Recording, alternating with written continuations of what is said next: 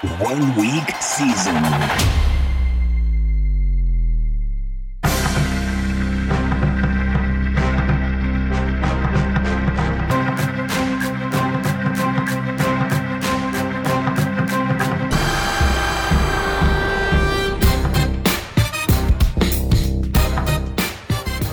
What is going on, 1 week season fam?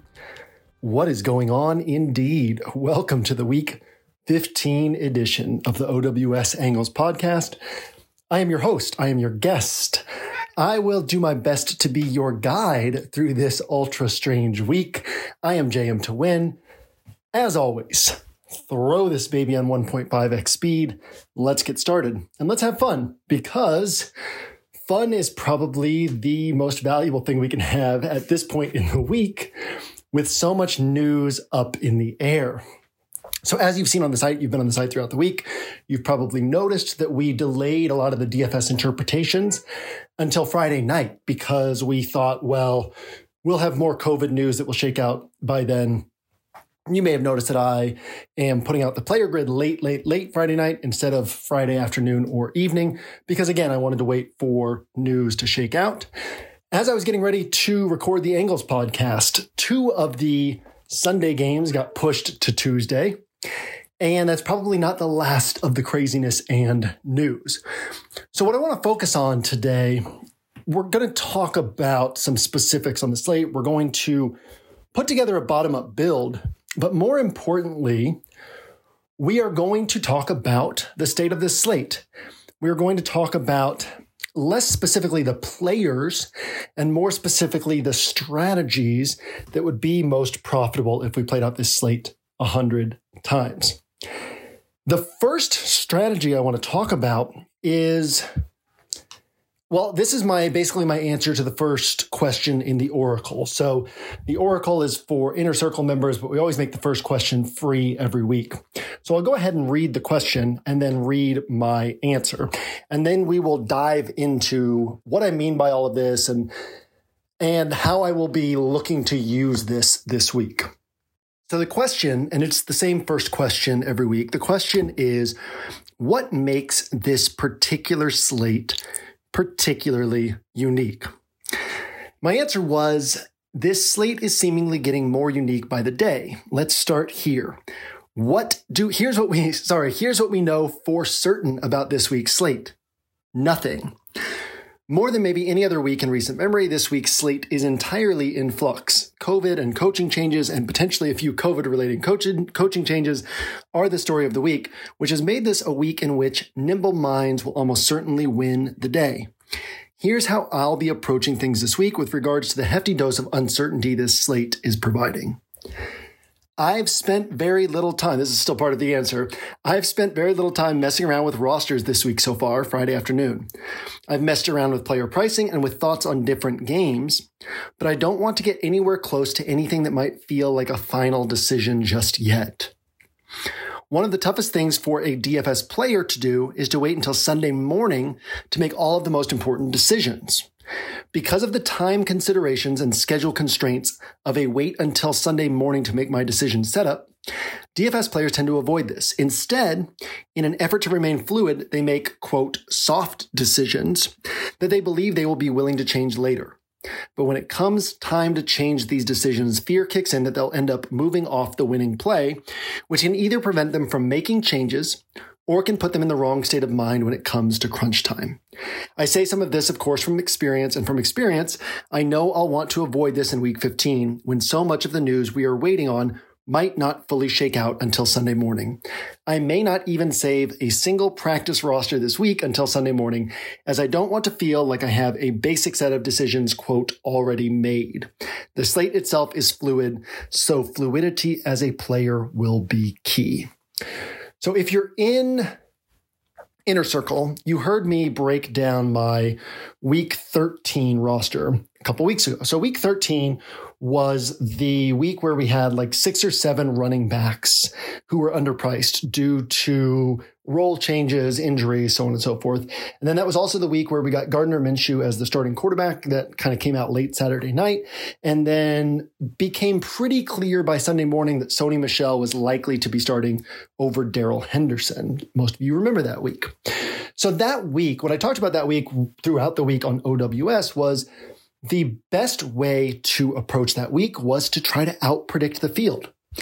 And that was in direct contrast to the week before that, the weekend after Thanksgiving, and also the same thing that we had this last week, week 14, where the best way to win, if we played out the slate 100 times, was to not try to predict anything, was to instead have an understanding of where the good spots were and to allow the field to decide for you where you were going to go. In other words, if lots of things are equally certain or equally uncertain on a slate, and chalk is going to form no matter what, then it makes sense over time. Let's put it like this. If one thing is going to happen 20% of the time, but it's going to be 20% owned, and if another thing is going to happen 17% of the time, but it's going to be 3% owned, you're going to make a lot more money betting on the lower owned spot, even though it's slightly less likely to happen. So weeks like week 14, like week 12, there was a lot of value in just saying, look, there's a lot of uncertainty on this slate. My edge doesn't need to be out predicting the field. My edge can simply be allowing the field to decide what they're going to do, and I go in a direction that will make me money over time. So sandwiched in between those 2 weeks, and obviously there's a sliding scale here, and everything sort of ends up in one point on this sliding scale between these two types of weeks. But it's interesting that each of the last 3 weeks, we've had an extreme on this sliding scale. We've had 2 extremely unpredictable weeks and 1 extremely predictable week. So on the extremely predictable week, the Gardner Minshew, Sony Michel week, we'll call it, I was building rosters on Saturday night and kind of felt like around 11 p.m., 11:30 p.m. Usually I wrap my rosters around 1 or 2 a.m. And around 11:30 p.m., I kind of thought, you know what? I'm done. I don't have my final roster yet. I have a lot of my thoughts worked out, but I don't have my final roster yet. I'm going to wait until Sunday morning to build my final roster. And I felt really comfortable that that was the smartest thing for me to do at that point. And instead of doing that, I went ahead and said, well, let me just build a few more rosters, and then I'll bookmark things and make my final decisions on Sunday morning. But of course, I built a few final rosters. I put in my, quote, placeholder final roster. Sunday morning, I woke up, I put together the Sunday morning inactives and late line movement email. I mentioned in that email that I really liked Gardner Minshew. I mentioned the reasons why. And then I mentioned that I didn't have him on my main roster, but that he was on my second favorite roster I had built. After I sent out that email, I thought, man, I really want to get a better Gardner Minshew roster than I have built so far. And I built a roster, and 68 minutes before kickoff, I took a screenshot of the roster. And then 58 minutes before kickoff, I took a screenshot of the roster again, which means that I sat there for about 10 minutes, messed around with a couple things, took a screenshot of the exact same roster to sort of be like, okay, let me settle down with this roster for a minute. Let me think about it. Let me record the fact that I was thinking about this roster. And then I didn't put it into play. And the reason I didn't put it into play was because I had a placeholder roster in place that wasn't a bad roster. It was kind of my favorite roster to that point in the week. So Saturday night when I ended building, in my mind, it was still like, yeah, I have flexibility and willingness to change this on Sunday morning. But when I got to Sunday morning, my thought was, well, I don't want to make a change this late. I already have a roster that I like. I already have my favorite roster to the 12 a.m., 1 a.m. point in the week that I like. And so I don't want to lose because I made this late change an hour before kickoff when no new news had come out at that point. And so there's this psychological thing of when you have a roster in place, even if in your mind you're like, yeah, I'm willing to move off of this. Once you've kind of locked it in, not just physically on DraftKings, but mentally, once you're like, okay, this is my favorite roster to this point, and if I find something that beats this roster, yeah, sure, I'll make that final change. Well, there comes this fear that you're like, yeah, but what if, we've all been there before, right? We've all built a roster, changed it closer to kickoff or closer to first pitch or closer to tip off or whatever it might be. And the roster that we had would have done great, and the roster we switched to did poorly. And one of the things I've talked about for a long time is those late changes. In fact, I tracked those late changes one MLB season, and it was a negative 30K swing in making those late changes. If I had just stuck with my rosters, I would have made $30,000 more than all the last minute changes I made. And what I would always say is, if no new news has come out and you've already locked in a roster and then games are about to start and you think, yeah, you know what, I can fix this, I can change this, I can improve this. Well, more than likely, no new news has come out. You haven't uncovered anything new. There's no new thoughts. Well, probably you're just switching to a roster that's equally likely or a little bit less likely to make you money. But it's a very different thing when you are building and then you say, okay, you know what, I'm not here yet, but I'll be here on Sunday morning. Let me bookmark this and come back to it on Sunday morning. And I also have, and some of you probably do as well, I have a lot of experience with this being a positive outcome. I've talked before about the time in 2014, goodness, who knows, when I finished first, second, third, and fourth in the Game Changer with two rosters that were double entered. And one of those two rosters was built on Sunday morning. And it was on one of those weeks where Saturday night, I knew I wanted to put two rosters in play. I had one roster I really liked, and I just didn't know yet on the other one. And I felt like, okay, I don't know yet, and pushing right now is not going to get me to my answer. Let me give my mind a little break. Let me have a chance to step back. I'll put it like this. Let me allow the well to refill. Ernest Hemingway with writing used to talk about if you start dry at the beginning of the day where you don't know what you're about to be writing next, it's hard to get into a flow. So he talked about always stop at a point where you know what comes next, where you have a starting point for the next day. And he called it leaving a little bit of water at the bottom of the well. And he basically said, if you leave the well dry, it stays dry. But if you leave a little bit of water in there, that water fills up overnight. And so there's this mental thing where sometimes just taking a step back allows things to refill again. And so that particular week in 2014 or 2015, I had that thought on Saturday night and I took a step back. And shortly before kickoff on Sunday, I built my second roster. And that was the one that ended up finishing first and second. And the other one finished third and fourth.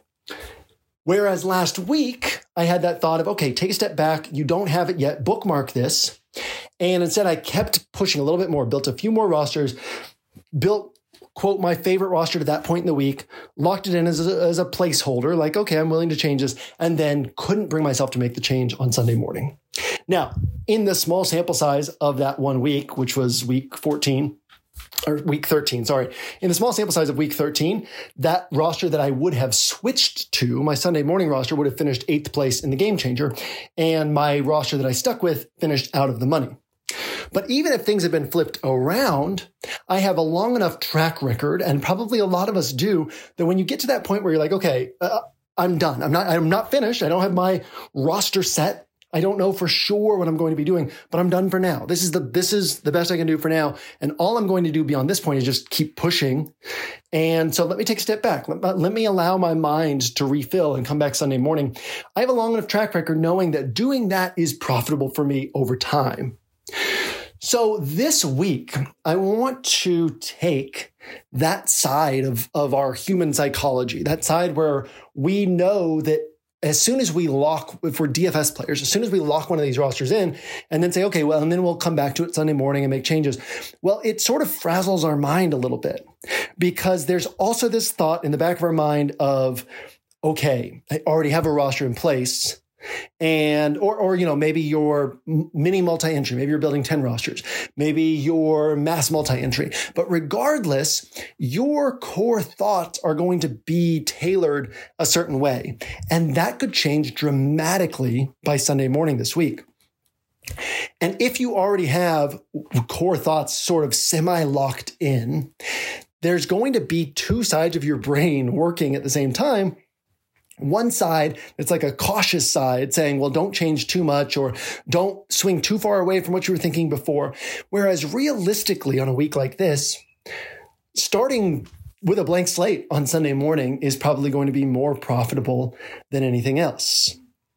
In fact, on weeks like this, where there's a lot of late news, what you'll see is a lot of the sharpest DFS players, the names that you know, that you've seen in the industry for a long time, those players are going to have a lot of the plays that didn't really get uncovered until Sunday morning.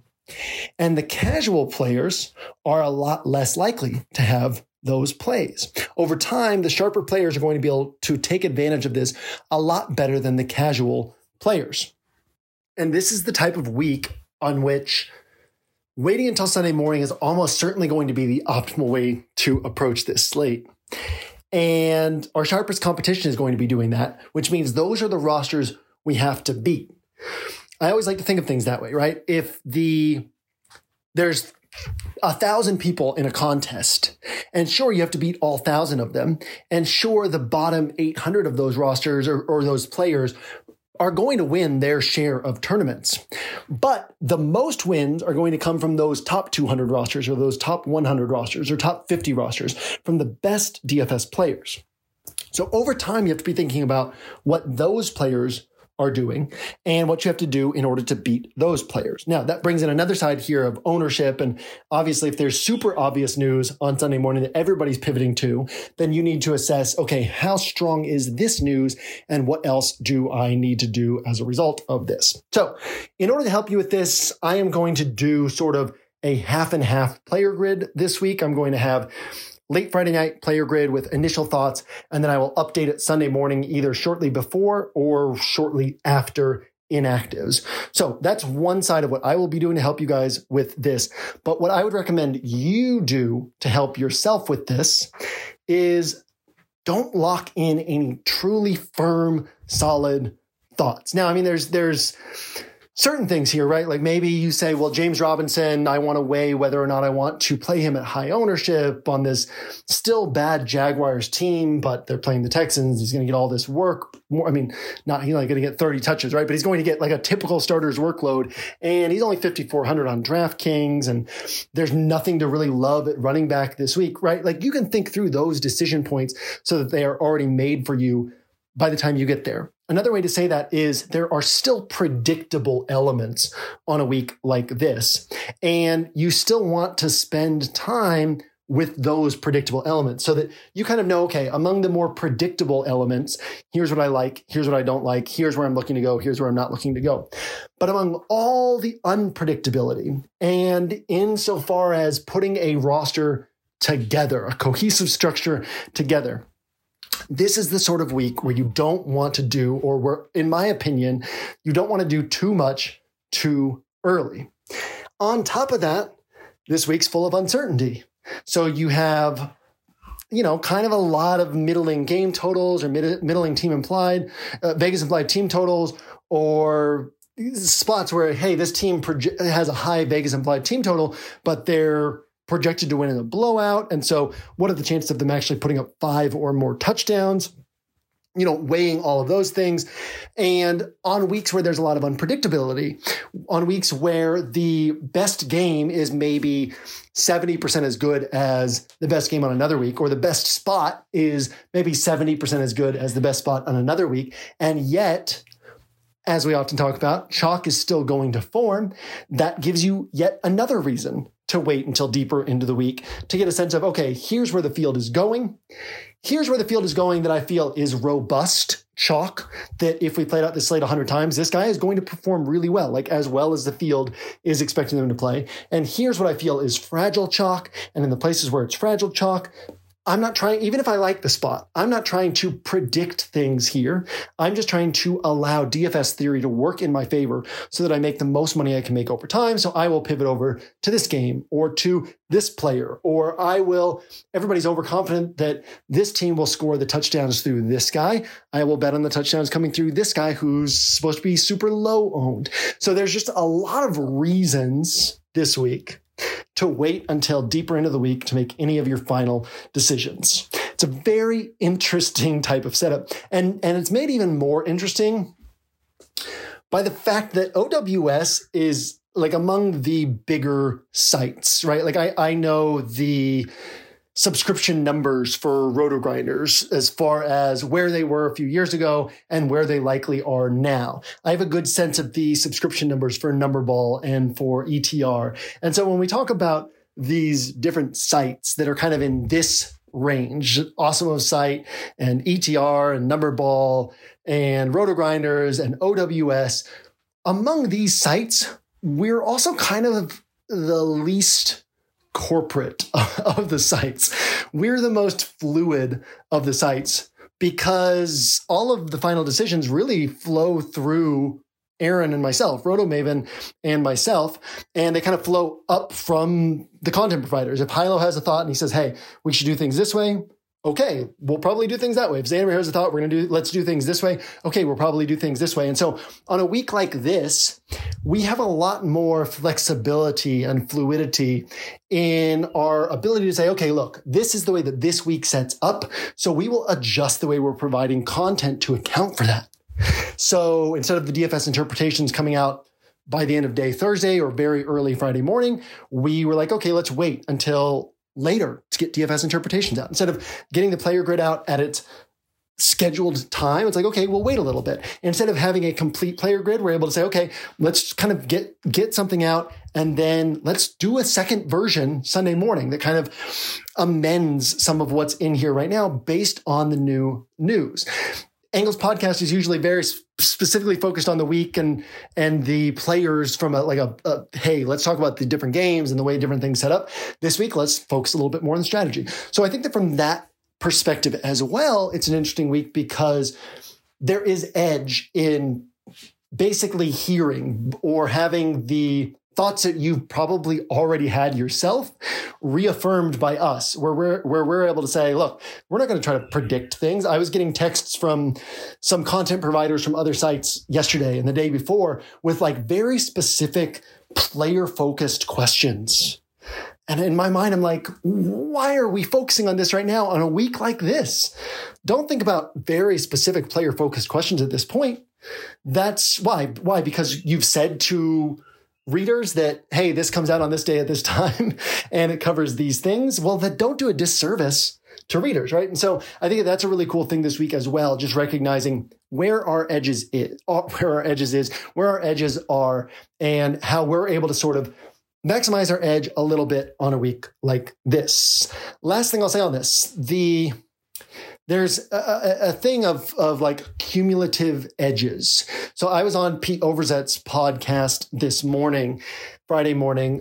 Check it out if you have not listened to it. It was really fun to talk, basically because of how weird this week is. So usually the way that Pete runs that podcast is like half of it is focused on DFS strategy and macro theory, and then half of it's focused on the slate at hand. So we sort of skipped the slate at hand stuff today and just talked about DFS theory because, again, why spend a bunch of time on Friday talking about, but at the point when we recorded that podcast, two of the games that are no longer on the main slate were still on the main slate. In fact, two of the more, or at least in one of those spots, one of the more popular games, that Rams and Seahawks game. And so that willingness to be fluid is, again, important.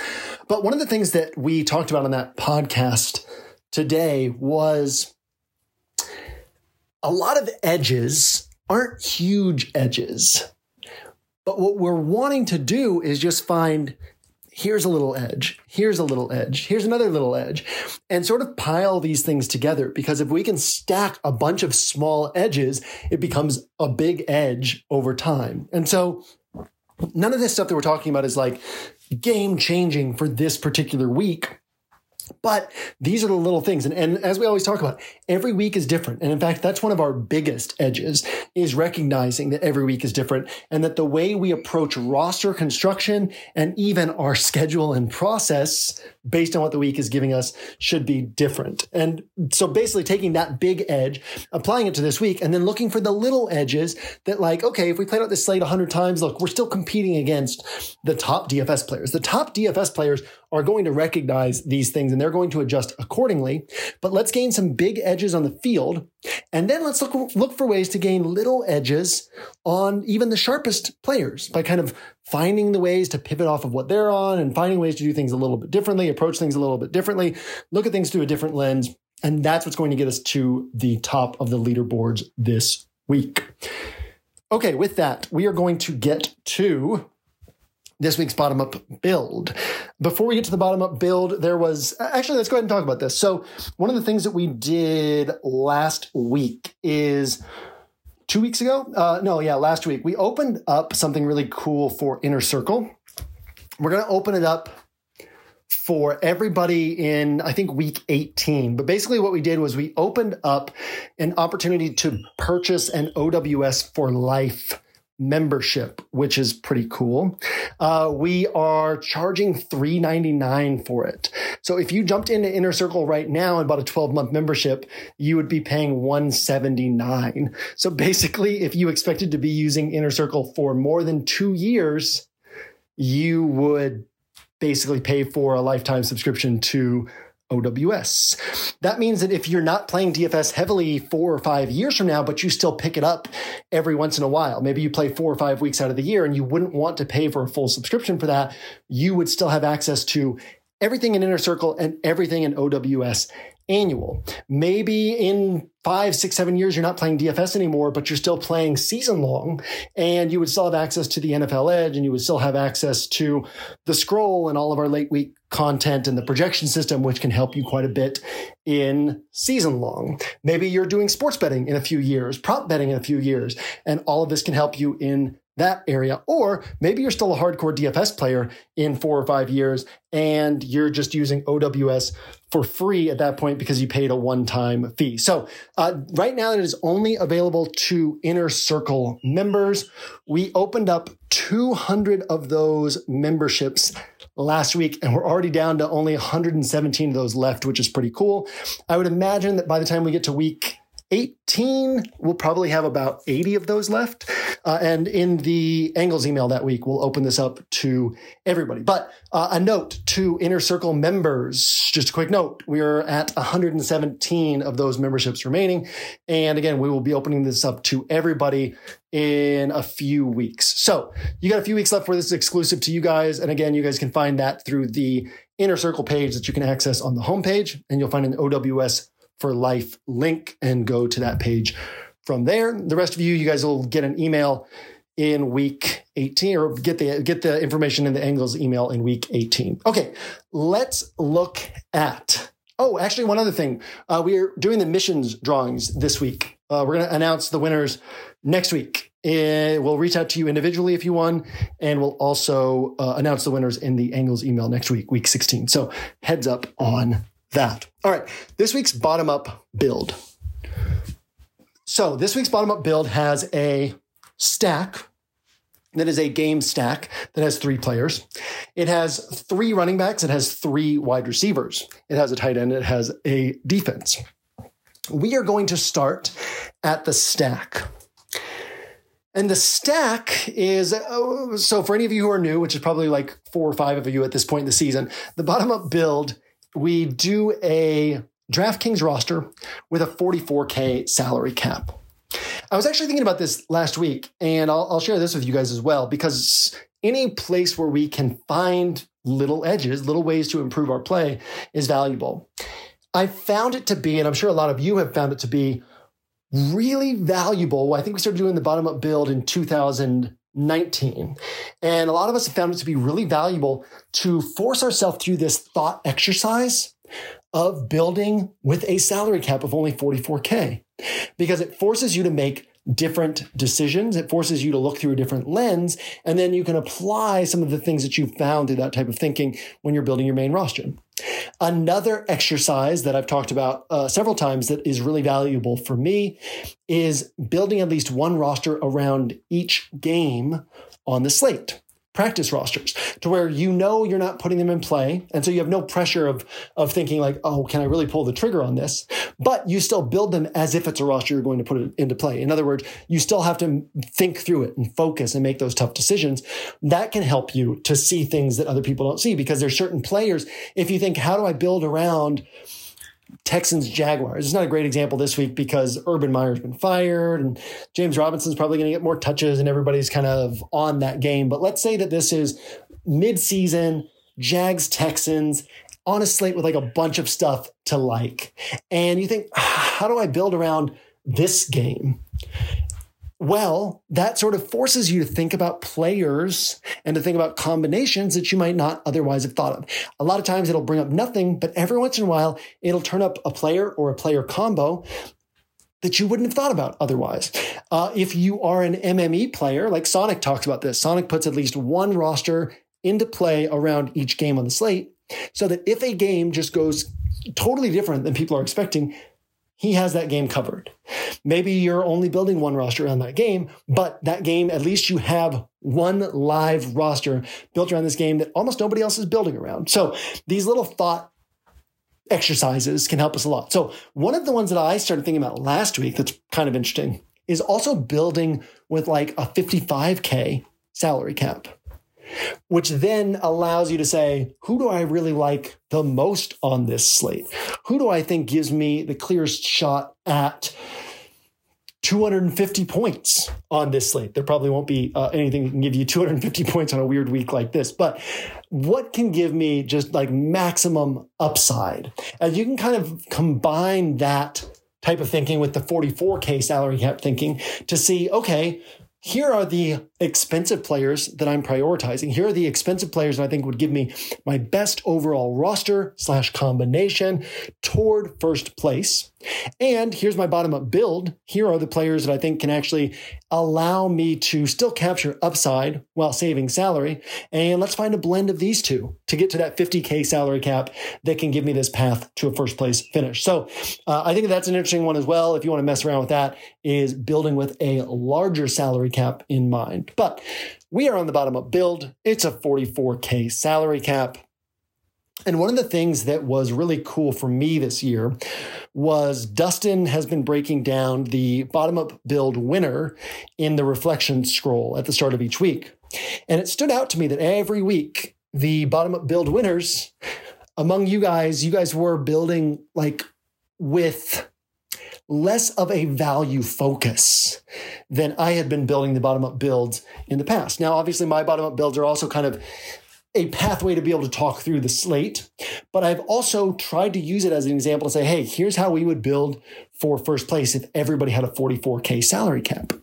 And the rosters that were actually getting first place in the bottom-up build contest were ones that were paying up for an 8K quarterback, or paying up for an 8K running back, or paying up for an 8K wide receiver, and trying to capture one of those 40-point scores, one of those scores that could just blow past everybody else who's kind of building around that mid-range of pricing. So you've probably noticed that most of my bottom-up builds during the second half of the season have tried to target upside by finding ways to do things like that.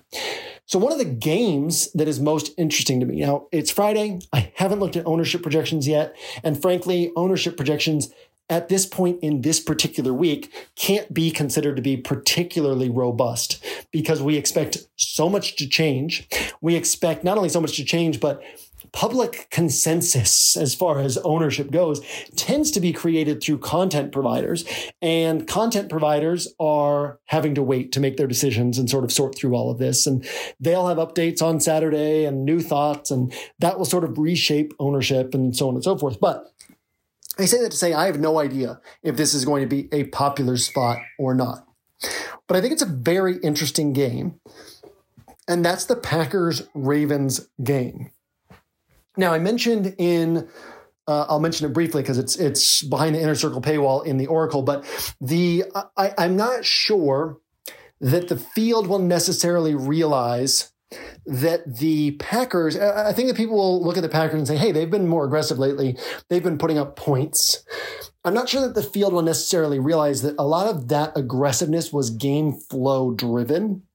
And so in other words, we have a decent sized sample of how Matt LaFleur wants to win games. We know that Aaron Rodgers is always going to take the play clock down close to zero because he likes to collect as much information from the defense as he can. The Packers are not going to just speed up and become a fast-paced team all of a sudden. So while the Packers could, through efficiency, end up having a really big offensive day, the best way for the Packers to have a big offensive day is for the Ravens to at least put enough pressure on this game for the Packers to have to stay aggressive. Doesn't mean that the Ravens have to have a huge game, but similar to the Bears last week, there just has to be enough moving forward on the other side of the ball for the Packers to have to keep responding. If the Packers keep responding, though, we have an incredible setup for this Packers team. Excellent Ravens run defense, totally decimated Ravens pass defense. Did I say Raiders a moment ago? Ravens. Totally decimated Ravens pass defense. So the clearest path for points for the Packers is going to be through the air. And if the Ravens are able to keep this game close enough, the Packers should continue attacking through the air. So that leads me to an interesting stack here.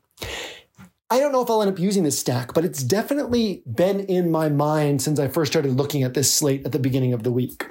And that stack is Tyler Huntley at quarterback. Tyler Huntley costs only $5,400.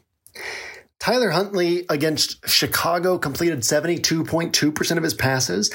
Last week against Cleveland completed 71.1% of his passes. Now, he averaged only 6.1 yards per pass attempt against Chicago. He averaged only 7.1 yards per pass attempt against Cleveland. So we shouldn't expect Tyler Huntley to have a super clear shot at a 300-yard game through the air.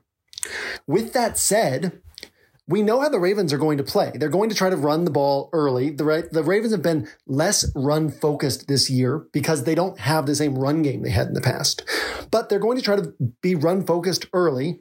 But if the Packers start pulling away, the Ravens are going to click back over to the same sort of pass-leaning mode they've been in throughout this season. In Huntley's first start, he had 36 pass attempts, and last week, in 3 quarters of play, he had 38 pass attempts. So if he ends up with 35 pass attempts and ends up with about 240, 250 passing yards, well, we can also keep in mind that Rashad Bateman, Hollywood Brown, even Mark Andrews, they're all capable of busting off big plays. One big play, 2 big plays can be the difference between a 240, 250-yard passing day and a 300-yard passing day, which is an extra 5 points because you get the extra 2 points for the extra 50 yards plus the 3-point bonus. Additionally, in those 7 quarters of play, Huntley has 13 carries for 85 yards.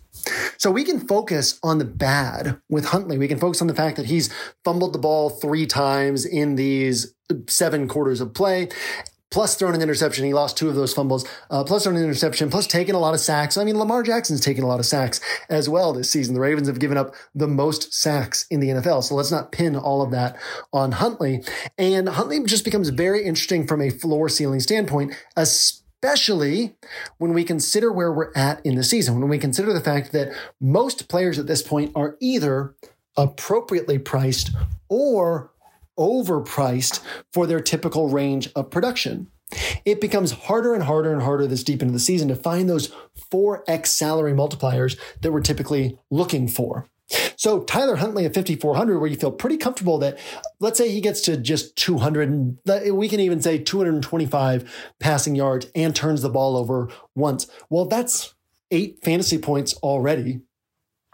Let's say he adds another 50 rushing yards. That's 13 fantasy points already. He's almost at 3x his salary with a really bad passing game and just a moderate rushing game and no touchdowns accounted for. So what does he need in order to get up to 23 points, right? If he gets an extra 50 passing yards and throws 2 passing touchdowns, he's at 23 points. If one of those, quote, passing touchdowns is a rushing touchdown, he's up to 25 points. So at 5,400, he puts us in great shape, especially when we think about, well, it's not outlandish to think that he could break off a long run or 2 against this Packers run defense. It's not outlandish to think he could get 2 rushing touchdowns. Said differently, it's not outlandish to think that he could get up to 29 points, 30 points at 5,400. in a game where Tyler Huntley is doing well, in a game, as we often say, as soon as you put a player on a roster, you're now saying that player has a huge game. You're now saying that player has a ceiling game. So the rest of the roster, you want it to specifically tell the story of how you would get to first place with that player having a ceiling game. So one of the things we talked about in Inner Circle on Tuesday, as an example of this, was I played Lamar Jackson last week. I liked Taysom Hill last week more than Alvin Kamara. But as soon as I played Lamar Jackson, I wasn't playing Taysom Hill.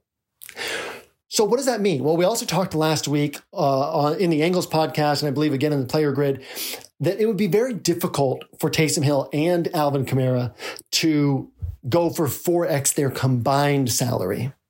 Their likeliest range was more like 44 to 47 combined points, and they needed about 54, 55 to go 4x their combined salary. So in other words, if, let's say 47 points, what the example I used last week was if Taysom Hill gets to 27 points, Kamara's probably getting 20.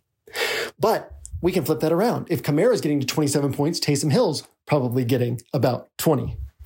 Which was pretty much exactly what we saw. Kamara had 27 points. Hill had about 22 points. So as soon as I put Lamar Jackson on a roster, I don't have Taysom Hill on that roster. And that means that if Taysom Hill has like a 27-point game, it was probably pointless to have played Lamar Jackson. Because I was playing Lamar Jackson hoping that he would get, obviously, 27 as like a minimum, but hoping he's getting a ceiling game, hoping he's getting like 35 points. But if Lamar's getting 35 and Taysom's super cheap, Taysom's getting 27 at high ownership, I'm not really gaining much ground. Sure, I get 8 extra points, but I spent $2K extra in salary to get those 8 extra points. So as soon as I put Lamar Jackson on the roster, I'm saying Lamar Jackson is the player who's going to help me get a first place finish. Well, the likeliest path for me to get to first place is for Taysom Hill to also disappoint. So even though I liked Taysom Hill a little bit more than Kamara, and even though I liked Eckler a little bit more than Kamara last week, the fact that I put Lamar Jackson on that roster meant that my clearest path to first place was a game in which not only does Lamar Jackson hit, but also Kamara hits to take away points from Taysom Hill. And Kamara hits outscoring Austin Eckler, thus putting me ahead of the rosters that rostered Austin Eckler instead of Kamara. How does Austin Eckler disappoint? Well, probably from somebody else on the Chargers putting up points, whether Mike Williams or Jalen Guyton or Josh Palmer. So I put Mike Williams on that roster. So again, as soon as we put a player on a roster, as soon as we say this player is going to be a player who sort of clears out a path to first place for me, we want to start building the rest of the roster to also tell that story. So if Huntley is getting us to a first place build, well, as we talked about, that's basically pushing the Packers to remain aggressive through the air. So the standard way to build this would be Huntley plus a pass catcher or two from his side of the ball. But I don't know where Huntley's points are coming from. It would be more valuable for me. My best path to first place would be if Huntley breaks off an 80-yard rushing game or a 100-yard rushing game and scores 1 or 2 touchdowns on the ground. And then an expensive Mark Andrews and a mildly expensive Hollywood Brown are actually overpays for what they're going to get through the air in this game.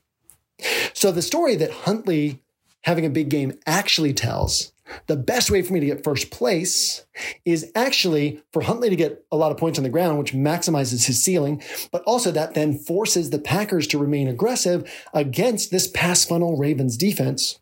So I put 2 Packers pass catchers on this roster, Davante Adams and Allen Lazard. So we could run through all the numbers and basically say, look, in this type of setup, sure, Aaron Rodgers is also going to have a big game if Lazard and Davante Adams both have huge games or tournament-worthy games, right? We have to look at the state of the slate as a whole, as always. On this particular week, Davante Adams' salary multiplier matters less to us than his raw points. There aren't going to be a lot of players who are putting up 30 plus points. So if Davante Adams puts up 31, 32, 33 points, he doesn't get to 4X, but we're still very happy with that on a week like this. So I say that to say we don't need Davante Adams to put up 45 and Lazard to put up 26, in which case Rodgers is probably putting up north of 40. We just need these two to combine for about 50 points. If they combine for 45 to 50 points, we're probably in really good shape. And in that type of setup, Aaron Rodgers is probably getting, I haven't run through these exact numbers in my head, but just off the top of my head, he's probably getting around 27, 28, 29, 30 points. So if I'm getting 25, 26, 27 from Huntley, well, I'm saving a lot of salary and only missing out on a couple points. So not only does this make even more sense than a Rodgers plus Davante plus Lazard stack, because in that roster, I'd have to bring it back. We've already said the Ravens are going to have to push the Packers in order for the Packers to really blow up. The Ravens are going to have to be keeping pace. So now I'd have to bet on the Ravens keeping pace through the air with a backup quarterback. Now, speaking of late news and having to wait on things, I'm saying all of this assuming Huntley starts. We could find out Sunday morning. I think it'll come down to the wire, but we could find out Sunday morning Lamar Jackson starting. So this is also a thought experiment more than anything to sort of walk through this and talk about how we would put this together and how we think through building a roster like this. But assuming that we have this backup quarterback, what do we want to bet on? You put Aaron Rodgers on the roster, you're saying Aaron Rodgers at 7,500 has one of the top games on the slate. And we know that that's only likely to happen if the Ravens are keeping pace. And now that you put Rodgers as the quarterback, you're saying that the Ravens are keeping pace either through Devontae Freeman or through the Ravens putting a bunch of points through the air. Now you're having to overpay for Mark Andrews or pay this mildly high price for Hollywood Brown. Instead, we can say, look, Huntley is the one who keeps pace here. Huntley ends up scoring pretty close to what Rodgers scores, but Davante Adams and Allen Lazard are much more valuable in this type of setup than anything on the Ravens side of the ball, the Ravens passing attack.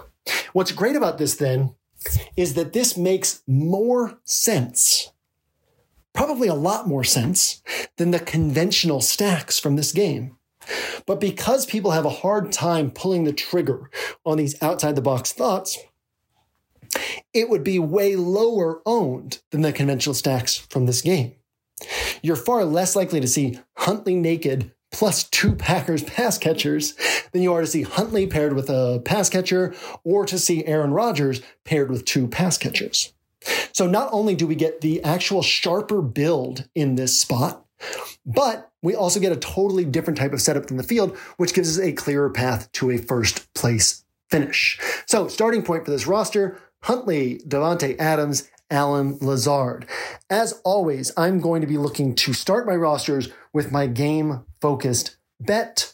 As we've already talked about, I'm actually waiting until Sunday morning to firmly decide my game-focused bet this week. But this sort of allows us to see, well, I'll say it like this. This is a game that has been standing out to me all week. And so this kind of allows us to dig into how we might build around this game to also kind of help us think through how we might build around other games and try to find things that others are not finding. So starting point, Huntley, Davante, and Lazard. Now, obviously, we have now rostered the most expensive player on the slate in Davante Adams. So we are staying under a 44K salary cap, which means the next thing we're looking to do is save some salary. So first step for me after getting, I almost said Lamar, after getting Huntley and the two pass catchers on here was prioritizing where do I have the most certainty? Where do I feel best about any individual play? And that next player is James Robinson. So James Robinson goes on. Obviously, he's underpriced for the role. He's not super cheap, but $5,400 for a starting running back at this point in the season, we'll call that super cheap. And even if he had been $6,400, if that's the player I'm prioritizing, if that's where I feel there's the most certainty, and if beyond this I'm going to be down at cheaper wide receivers or cheaper running backs anyway, where it's more volatile, I don't want to prioritize salary first. I want to prioritize certainty first. So James Robinson goes on. And that leaves us with Huntley, Devontae Adams, Allen Lazard, James Robinson, and 4 skill position players left, plus a defense. So the next place I went was tight end, because I wanted to get a sense of what's available at tight end and what is the range of scoring at tight end this week. There are some interesting tight ends in that high 4K range who are probably going to go high 4K, low 5K range, who are probably going to go overlooked. Dalton Schultz is one of them. Dawson Knox is another one. But when those guys hit, they're typically getting you 14 points, 16 points, maybe 19 points. And when they miss, they're still getting you those 7, 8, 9 points that the cheaper tight ends are typically going to get. So on a week like this, do I want to overpay for 15 to 20 points? Or do I want to find the cheap tight end who can go above the other cheap tight ends and allow me more flexibility in other spots? Said differently, tight end, if tight end is really weak across the board, do you want to pay up and spend that extra salary and hope that you get something that goes off? Or do you want to say, look, let's just bet on tight end sort of failing? And now I'm taking Mark Andrews and George Kittle out of this conversation because they're in like a totally different price tier and a totally different conversation, right? You're rostering Kittle hoping he gets 25 plus, and I say 25 plus rather than 30, which is his 4X, because on this week, especially with the way tight end looks, 25 plus from Kittle, you'd be happy with it. 20, 21, 22 plus from Mark Andrews, you'd be happy with it at 6,400. So we'll take those guys out of this conversation. And those guys are kind of off my list on this bottom-up build anyway because of the money we spent on Devontae Adams. So what I ended up doing was I kind of flipped through all these cheap tight ends to say, who can actually get to 15 points? And the player I ended up settling on was Evan Ingram. We would expect the Cowboys to be putting up points. Mike Glennon's going to be under center. It's going to be ugly for the Giants. But again, low on pass catchers. The Cowboys should be playing with a lead. The Giants should be having to throw the ball. Evan Ingram should be getting his typical 5, 6, 7 targets. And that means that it's going to be tough for him to not get at least 6, 7, 8 points. And we've seen him do it this year. He can get up to 12 points. He can get up to 15 points. And if he lucks into a touchdown on a week in which he also lucks into the yardage, he could get you 18 points at 3,100. But given the state of the slate, now we never want to just take the cheap guy who's just the cheap guy. Like James O'Shaughnessy. I'm not on James O'Shaughnessy on this roster because if everything comes together, he probably gets you like 13 points because he has no after catch ability. So I want to, if everything's ugly, I want to at least take the guy who has some outlier, like non-2 touchdown outlier potential to put up some points. So Evan Ingram could get 2 touchdowns. That would be surprising. That would be an outlier. O'Shaughnessy could get 2 touchdowns. That would be surprising. That would be an outlier. But that's about an equal outlier for those 2 guys. So in terms of the other way that we can get upside, neither guy's going to have big downfield roles. But yards after catch, broken plays, that's the other way that we can get upside here. And Evan Ingram kind of fits that bill better than any of the other cheap tight ends in my mind at this point in the week. So Evan Ingram at 3,100, again saying, look, I don't love this play, but let me find the cheap guy who I feel pretty confident can get me some points and has a better shot than the other cheap tight ends at some ceiling. And that allows me to say, tight end's taken care of. I don't want to overthink that spot because it's ugly. I don't want to try to out-predict everybody else. I just want to take what I feel is the sharpest way to go and then see what my salary looks like from there.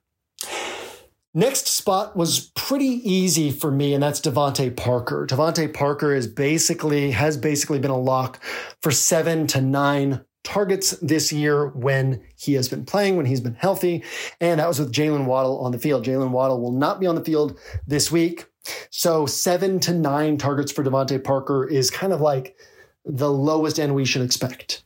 And 10, 11, 12 targets. Actually, in that tight end discussion, Mike Gesicki's another one who is interesting. Although, again, similar to Knox and Schultz, Gesicki's had a hard time topping 20 points with Tua under center. So not that he can't do it. And he's certainly very much in the mix for me this week as well, with Waddle out, with the Dolphins basically having 10 extra targets to spread around this week.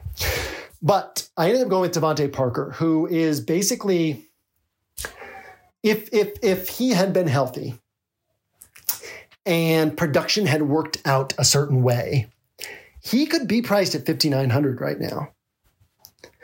And what I mean by that is player pricing changes based on past production. So Marquez Valdez-Scantling a few weeks ago, we could get him for under $4K. And now all of a sudden it's like, well, you got to pay $5K for him. Michael Gallup earlier in the season, we can get him in the low 4Ks, and he really still hasn't done much. And now you got to pay $5,500 to get him. So Devontae Parker down here at $4,300, you give it 2 to 3 weeks of Waddle being out. If Waddle were out for 2 to 3 weeks and the production were to shake out the way that it easily could over that stretch, well, then within a few weeks, we could be paying close to $6K for Devontae Parker. He has the skill set, the athletic profile, the role in the offense on an offense that likes to pass the ball enough that it would be very easy for his price to climb to that level. So at $4,300, especially on a bottom-up build, he becomes kind of a no-brainer next bet for me.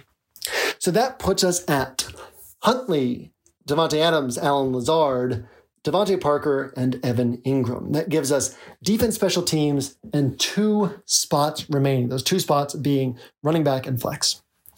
So the next spot I went to was defense. And there are some expensive defenses that I like. There are a lot of good defenses playing against bad quarterbacks this week. Miami is playing against Zach Wilson, who might as well be a backup at this point. The Cowboys are playing against Mike Glennon. But it's not just the quarterback that matters. It's the whole team. It's the macro ability of a team to make something happen. So going down in price a little bit, and I did this to say, look, I'm willing to, even on a bottom-up build, I'm willing to spend $3,600, $3,700 on defense on a week like this, where there's a lot of unpredictability. And if I can get the defense that puts up 20 points, it's like last week, I had Antonio Gibson on that roster of mine. I had Lamar Jackson, who got like 1.3 points and then got hurt.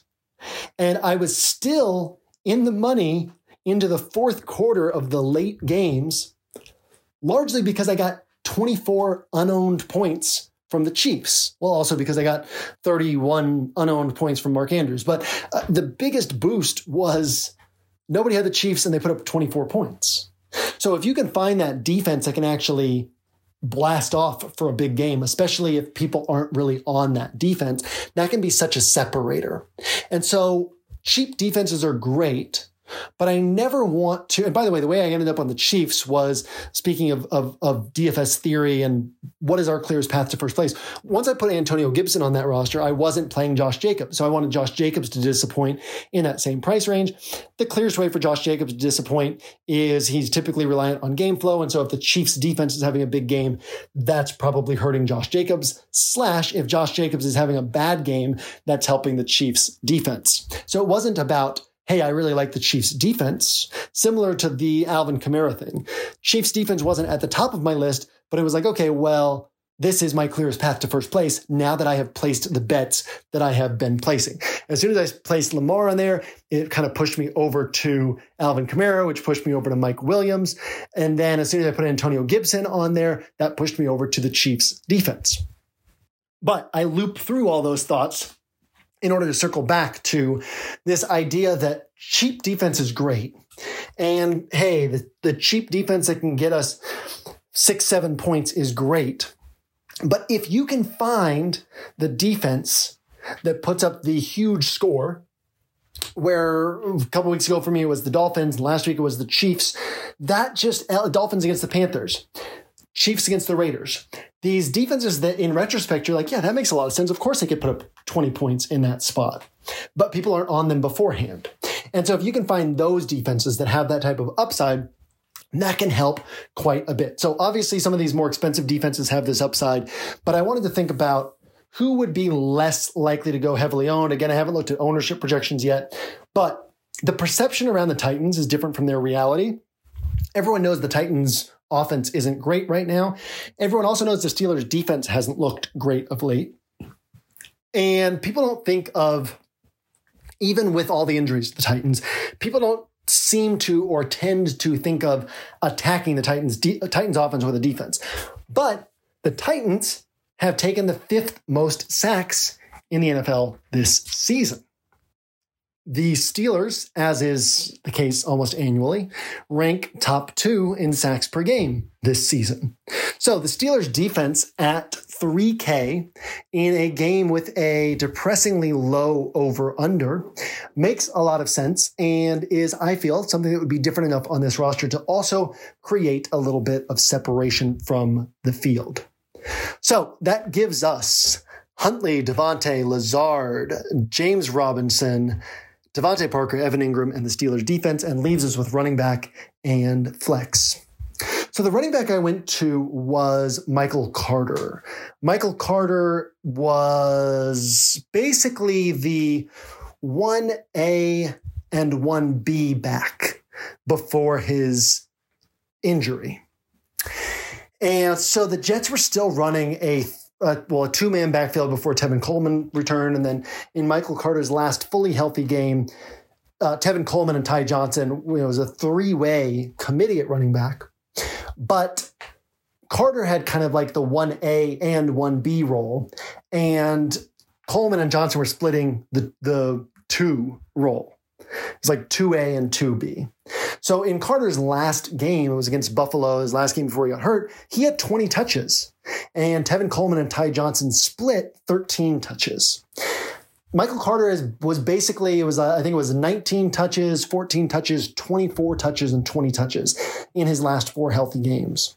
At 4,700 on a Jets team missing its top 2 wide receivers, with Michael Carter having a role that lends itself to pass catching upside. He is a very interesting play at 4,700, especially A, given that this is a bottom up build, but also B, if we were talking about a 50K salary cap, given the state of the slate. Most running backs on this slate are pretty fundamentally overpriced. Najee Harris is 7,800. Well, in his last, 7 games, he's topped 21 points one time, 25.4 last week, 15.7, 6.7, 16.9, 20.3, 16.8, 21. So you're paying a premium to get, 2 to 2.5x salary in most scenarios. Ezekiel Elliott is 7,300. His last 4 games, 9 points, 6.7 points, 16.9, 12.8. Are you kidding me? Joe Mixon, 2 targets last week, 1 the week before, 4 the week before, 0 the week before. Samaje Perine has been taking on this pass catching work. Joe Mixon is kind of a yardage and touchdown back right now, playing in a tough spot against Denver at 7,200. Cordero Patterson has been losing pass catching work to Mike Davis. So he's basically a 13 to 16 carry, 3 to 5 target player right now, which is fine. But at 6,900, that's quite a leap to take, especially against the 49ers. Aaron Jones had 8 touches last week, and he's 6,600. Saquon Barkley is on this awful offense against Dallas. His last 4 games, 18.5 DraftKings points, 13.4, 9.3, 11.6. And he costs 6,500. So let's look at Michael Carter's last 4 games. Now, again, keep in mind that Tevin Coleman was out for 3 of these, but his last 4 healthy games, 18.2, 9.6, 32.2, and 17.4. Imagine getting that type of score for that price when everybody else is paying up for that type of score for these higher price tags. James Conner is now expected to play, which means he and Chase Edmonds will be splitting work against Detroit. DeAndre Swift is out. It looks like Eli Mitchell is going to end up being out again, which means Jeff Wilson will get the carries and Jermichael Hasty will get the pass game work, and Deebo Samuel will take stuff away as well. Javonte Williams and Melvin Gordon still splitting work directly down the middle. A.J. Dillon is still the 1B to Aaron Jones unless he takes on an even bigger workload this week in a tough run matchup against Baltimore. And at this point, we're down in the 5,700s, right? We've got Chuba Hubbard, we've got Myles Gaskin, we've got Devontae Freeman, but we would expect, with how ugly things are, Myles Gaskin and Devontae Freeman to go over-owned relative to their actual expectations and ceiling. So Myles Gaskin, 6.9 points his last game, then 19.2, 18.6, 5.5, 16.7, 8.5. Perfectly fine. But basically, it's in this 3x range, and he's probably going to be decently popular. So wouldn't you rather find the guy who you think could go past him? Devontae Freeman, 12.2 points, 20.7, 7 points, 20 points, 8.8 points. So again, he can get up to this 4x, but he can also finish below 2x. And if we expect the Packers to be playing from in front, it's harder to see Devontae Freeman having a big game. Devontae Freeman's actually a little bit interesting to me this week as well. And then we get to Dante Foreman in this three-way split where he is the leader, but he's the leader in a three-way split. Same as Michael Carter, right? But people aren't going to be thinking about Michael Carter. People are going to be thinking about Dante Foreman. So with the way that the running back position shakes out this week, Michael Carter is actually pretty interesting to me at 4,700, specifically because it allows you to pay down twice at running back and frees up some extra salary to be a little bit more aggressive at wide receiver or at quarterback or at tight end or at defense or wherever else you want to be a little bit more aggressive. So Michael Carter goes onto this roster. And then there ends up being this very interesting situation where there's 5,200 in salary left over. Christian Kirk is 5,300, but I don't really want to switch a bunch of things to get up to Christian Kirk because Christian Kirk, even with DeAndre Hopkins out, they're playing the Lions. The Cardinals are probably not going to be passing a ton in this spot. I actually played around with James Conner plus Chase Edmonds, partly out of disappointment for the fact that I talked about this in Inner Circle, but disappointment over the fact that I didn't spot the cheat code last week. The Melvin Gordon plus Javonte Williams cheat code. You could have played them both together given the uncertainty of that week. Now, the one time I ever played the cheat code was Isaiah Crowell and Duke Johnson in 2017 and finished 10th place in the Game Changer with that roster, which made the roster visible enough that some people started attacking it on Twitter, being like, what's wrong with this guy playing these two running backs together? And I laid out the thinking, and it was basically, it was the week before Thanksgiving, so it was deep into the season, and player pricing was to a point where most players, same as now, were pretty much appropriately priced or overpriced. And those two running backs, if I remember correctly, which I'm pretty sure I do, those two running backs cost $7.8K in salary combined. So really 30 plus points, you would have felt pretty good about the output you were getting. And they'd had games that year where they'd gone for 35, 36, I believe even up to 40 points together. They ended up putting up 24 together that week, or maybe it was even like 22. And I was still able to finish 10th place out of, I think it was like 5,000 entries. And so because of that, it looked like, well, if this guy hadn't been an idiot and played these two running backs together, then he probably could have gotten first place in this tournament. But what I'm looking at is range of outcomes. And in their range of outcomes was a 5x game with a pretty good likelihood of a 4x game between their combined salary. So ever since then, because it kind of became this public discussion point, there were people asking me in 2018, 2019, hey, is this a cheat code opportunity? Is this a cheat code opportunity? And I kept saying, the cheat code opportunities are pretty rare. And I was always looking for them and then kind of stopped looking for them.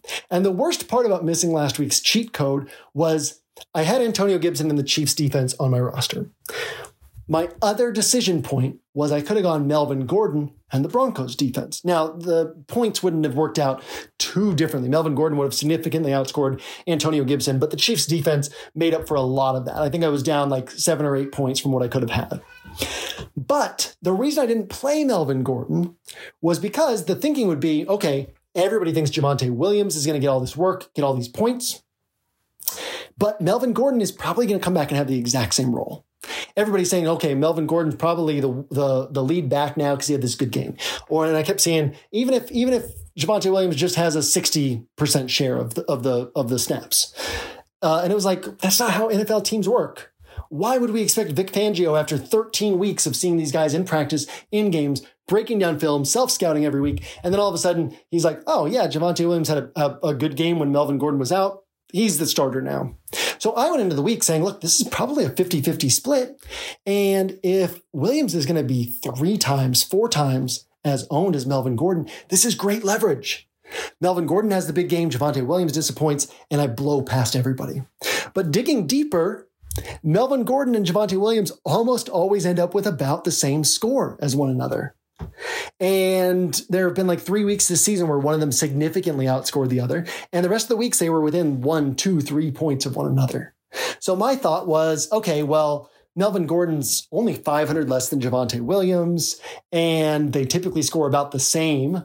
So I'm really not gaining significant leverage. There are more powerful ways to use this roster spot. And yet, even though I liked Melvin Gordon and knew that he and Javonte Williams typically score about the same, I didn't make that next leap to say, oh, or you could play them together. Last week, they cost $11K in combined salary. They went for about 47 points, so just over 4x their combined salary. So I go through that whole story to say an $11K running back combo is definitely different than an 8K running back combo. But we are in a weird week. 9 games on the main slate now. Lots of weird things up in the air. We just went through the reason why all these running backs are overpriced.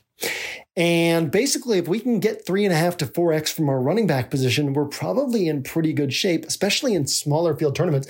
Anything under a few thousand entries, you'd feel pretty good about just taking a 4x. So I do think that James Conner and Chase Edmonds together is an interesting way to go. They cost 11.5K in combined salary. And if you got 40 plus points, you would feel really good about that. The one thing that's pulling me away from that is with the Broncos last week, we know that if they're in control of a game, they're just going to run the ball. The Cardinals are going to run the ball, but they're also still going to pass the ball. So that brought me to this interesting point in this bottom-up build where I don't feel like Kirk is this great play because I still expect the Cardinals to be more run-heavy than normal in this spot. So I don't want to move around a bunch of salary or a bunch of plays that I've already put in place just to free up an extra $100 in salary to get up to Christian Kirk. And that made me think, well, Chase Edmonds is 5,100. He's 100 under what I can spend instead of 100 over what I can spend. And I've gone through all of this stuff about, hey, look, you could actually play Conner and Edmonds together and kind of pushed me to realize, hey, that means you could actually play Edmonds solo. Edmonds probably doesn't get you 20 points at 5,100. But as we've worked through on this slate, most players aren't going to get you that 4x that you're typically looking for. So Chase Edmonds' healthy games earlier in the season, 14.6, 12.5, 14.5, 20.9, a couple down games, and then 10 and 15.9. So most of his games, he's getting this 15 to 20 point range, which is 3x to 4x his salary. And on this particular week, that's pretty good. So Chase Edmonds at 5,100 on a lengthier than expected Angles podcast is how we wrap up this bottom-up build, which gives us a stack from the Ravens and Packers game, Tyler Huntley, plus Devontae Adams and Alan Lazard from the Packers side of the ball, 3 running backs in James Robinson, Michael Carter and Chase Edmonds, Devontae Parker as our last wide receiver, Evan Ingram as our tight end who kind of frees up some flexibility in other spots, and the Steelers as our defense trying to target one of these 15 to 20 point defense special teams scores. With that, we will call this an end to the Angles podcast. If you are in Inner Circle, keep in mind 117 of those memberships left. If you're not in Inner Circle, but you might be interested in paying a one-time fee and having OWS for life, you'll have that opportunity starting in week 18. And then also for everybody, check the Angles email next week, week 16. We will be announcing the winners of the missions drawings. With that, I am out of here. We will see you on the site throughout the weekend. I will see you on the initial pass of the player grid late Friday night and on an update Sunday morning. And we will see you, of course, at the top of the leaderboards when it's all said and done.